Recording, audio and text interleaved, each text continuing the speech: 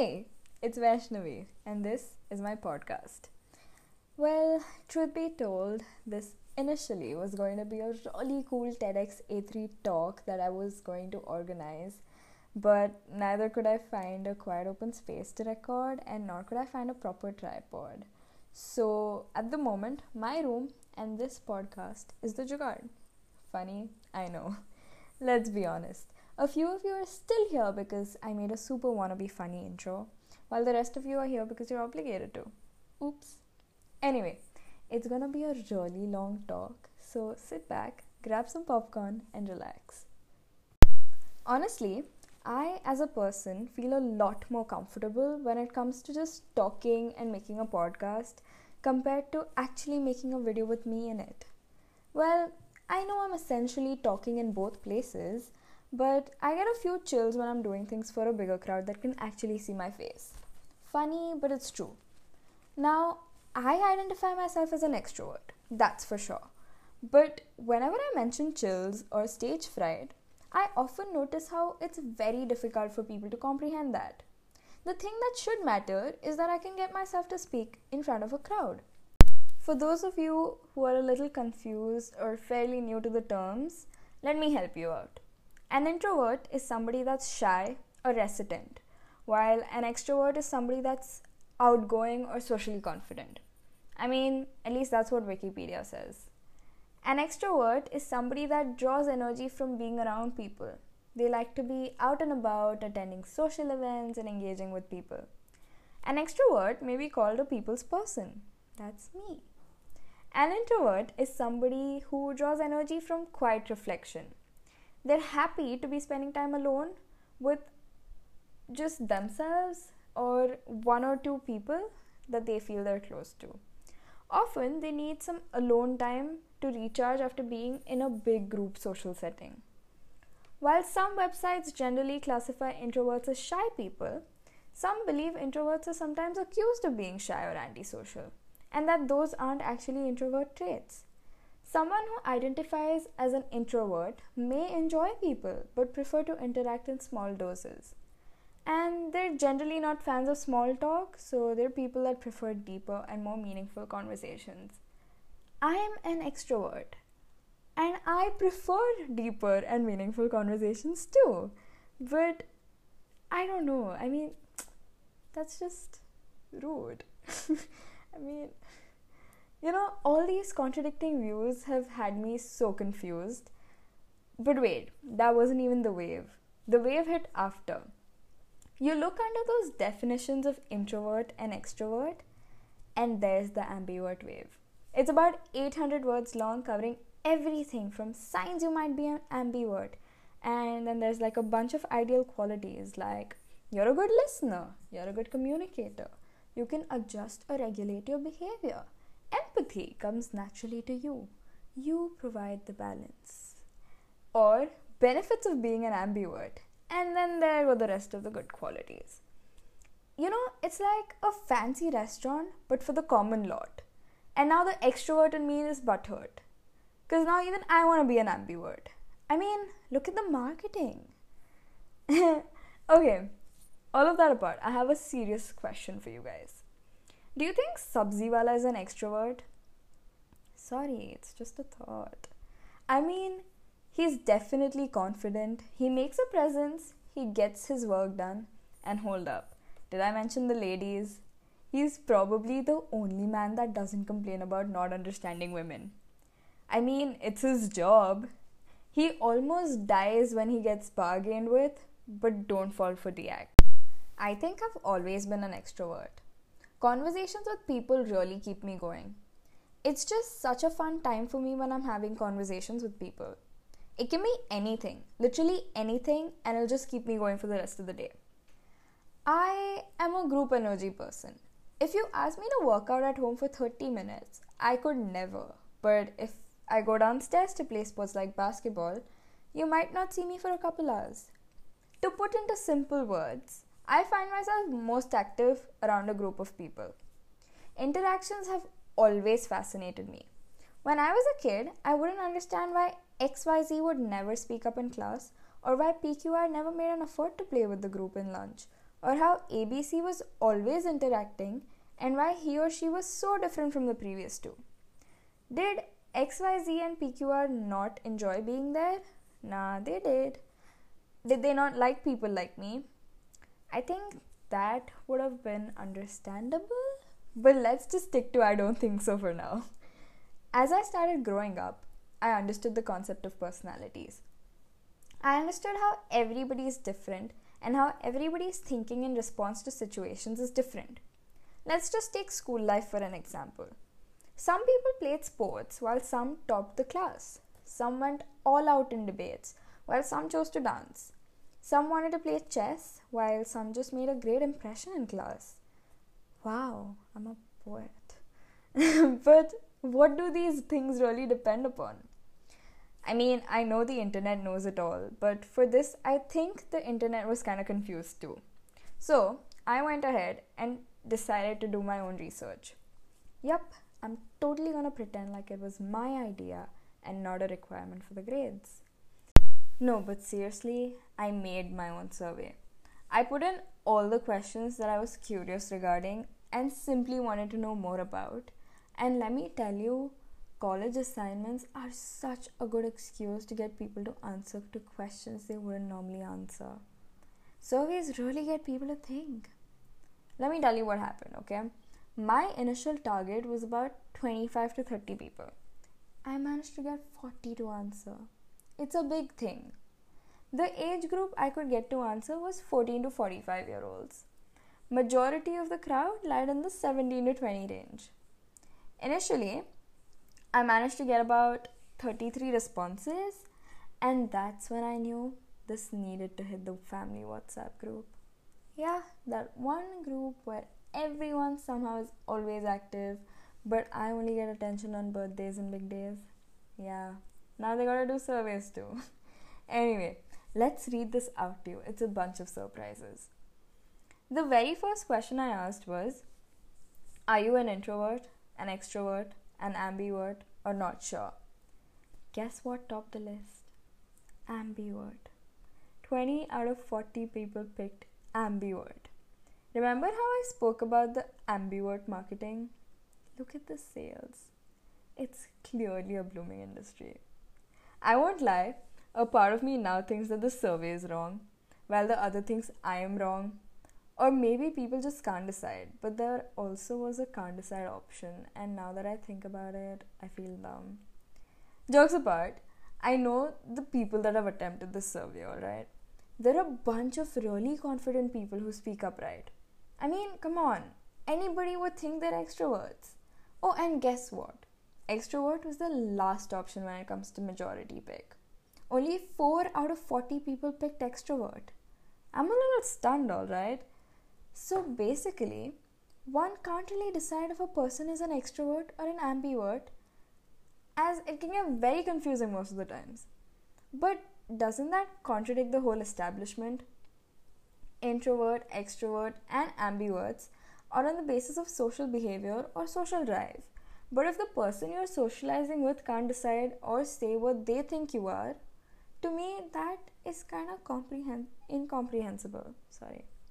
From what or how I make sense of it, there's multiple factors to this. Maybe the fact that my friends being super confident in our friends' circles clouded my judgment. Maybe I thought because my family is very open to me, they're all extroverted. The fact that they're comfortable around me and just open probably led me to misunderstand their comfort levels out of the bubble that we've established. So, to conclude, just like everybody else, the person in my shoes would know me and my stance when it comes to classification best. Yeah, I totally referred to myself in a very poetic third person view, and I'm proud too. Another factor to be considered is money. Today, money is everywhere. Money buys you food and shelter, yes, but it also buys you an opinion, a friend circle, and confidence, believe it or not. Now, of course, I don't mean to say it in the boundaries of this classification, and I do understand that a poor person can be very outgoing, but hear me out. Take, for example, my house help Kusum. Kusum is a very talkative and outgoing person in general, and I know of this because we talk quite a lot. But at the same time, when it comes to my mom, Kusum doesn't exhibit the same energy. So now, while I think Kusum is extroverted, my mom might think she never talks. And this is a very small example that most of you could question, but just take a step back and think about it. As much as I dislike it, social scenarios and social status does play a big role, and it does matter, and sometimes that could be a solid reason for misjudgment. Moving on. The next question I asked in my survey was, do you find socializing in gatherings difficult? After reading the response to my previous question and looking at the statistics of this question, I wasn't surprised at all. It was just the outcome I had expected after the first question. 29 out of 40 people went with sometimes. I think, had I seen the response to this question without reading the first one, I may have been slightly, and by slightly I mean like super slightly surprised. I think the way I asked was my fault.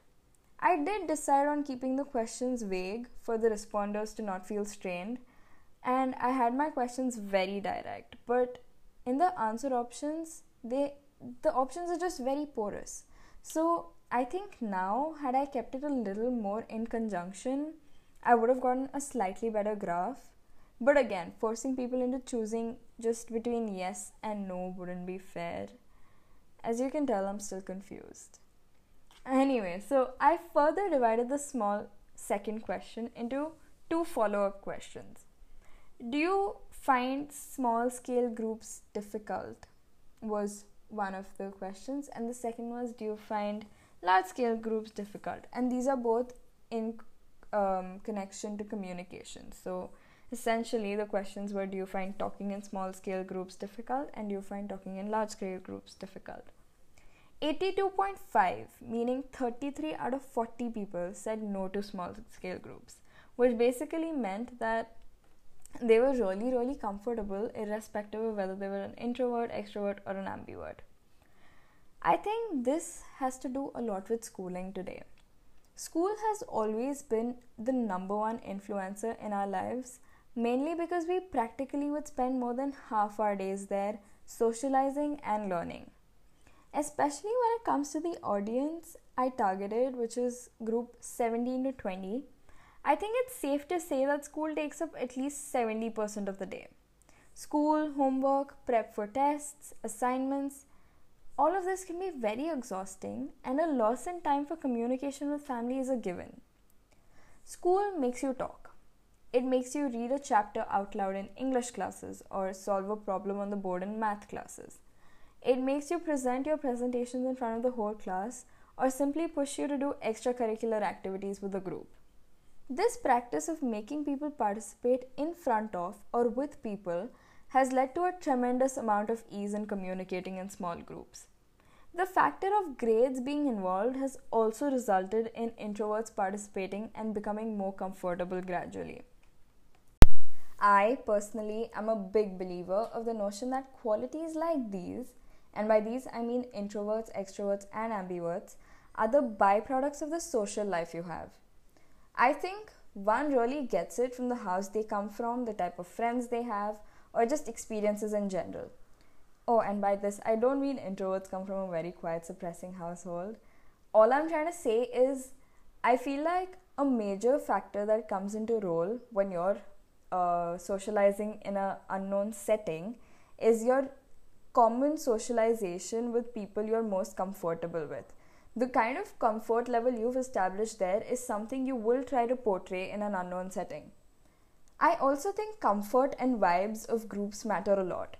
There have been quite a few times where even in small groups, I preferred to stay mum, and it was a very surprising thing for people around me. Because, let's be real, that's like a once in a blue moon jackpot right there, alright? No domination from Vaishnavi. Oh wow, what a day. Super mean, na? I know. I wanted to explore this further, and so one such question that was a part of my survey was, what makes you feel uncomfortable in social situations?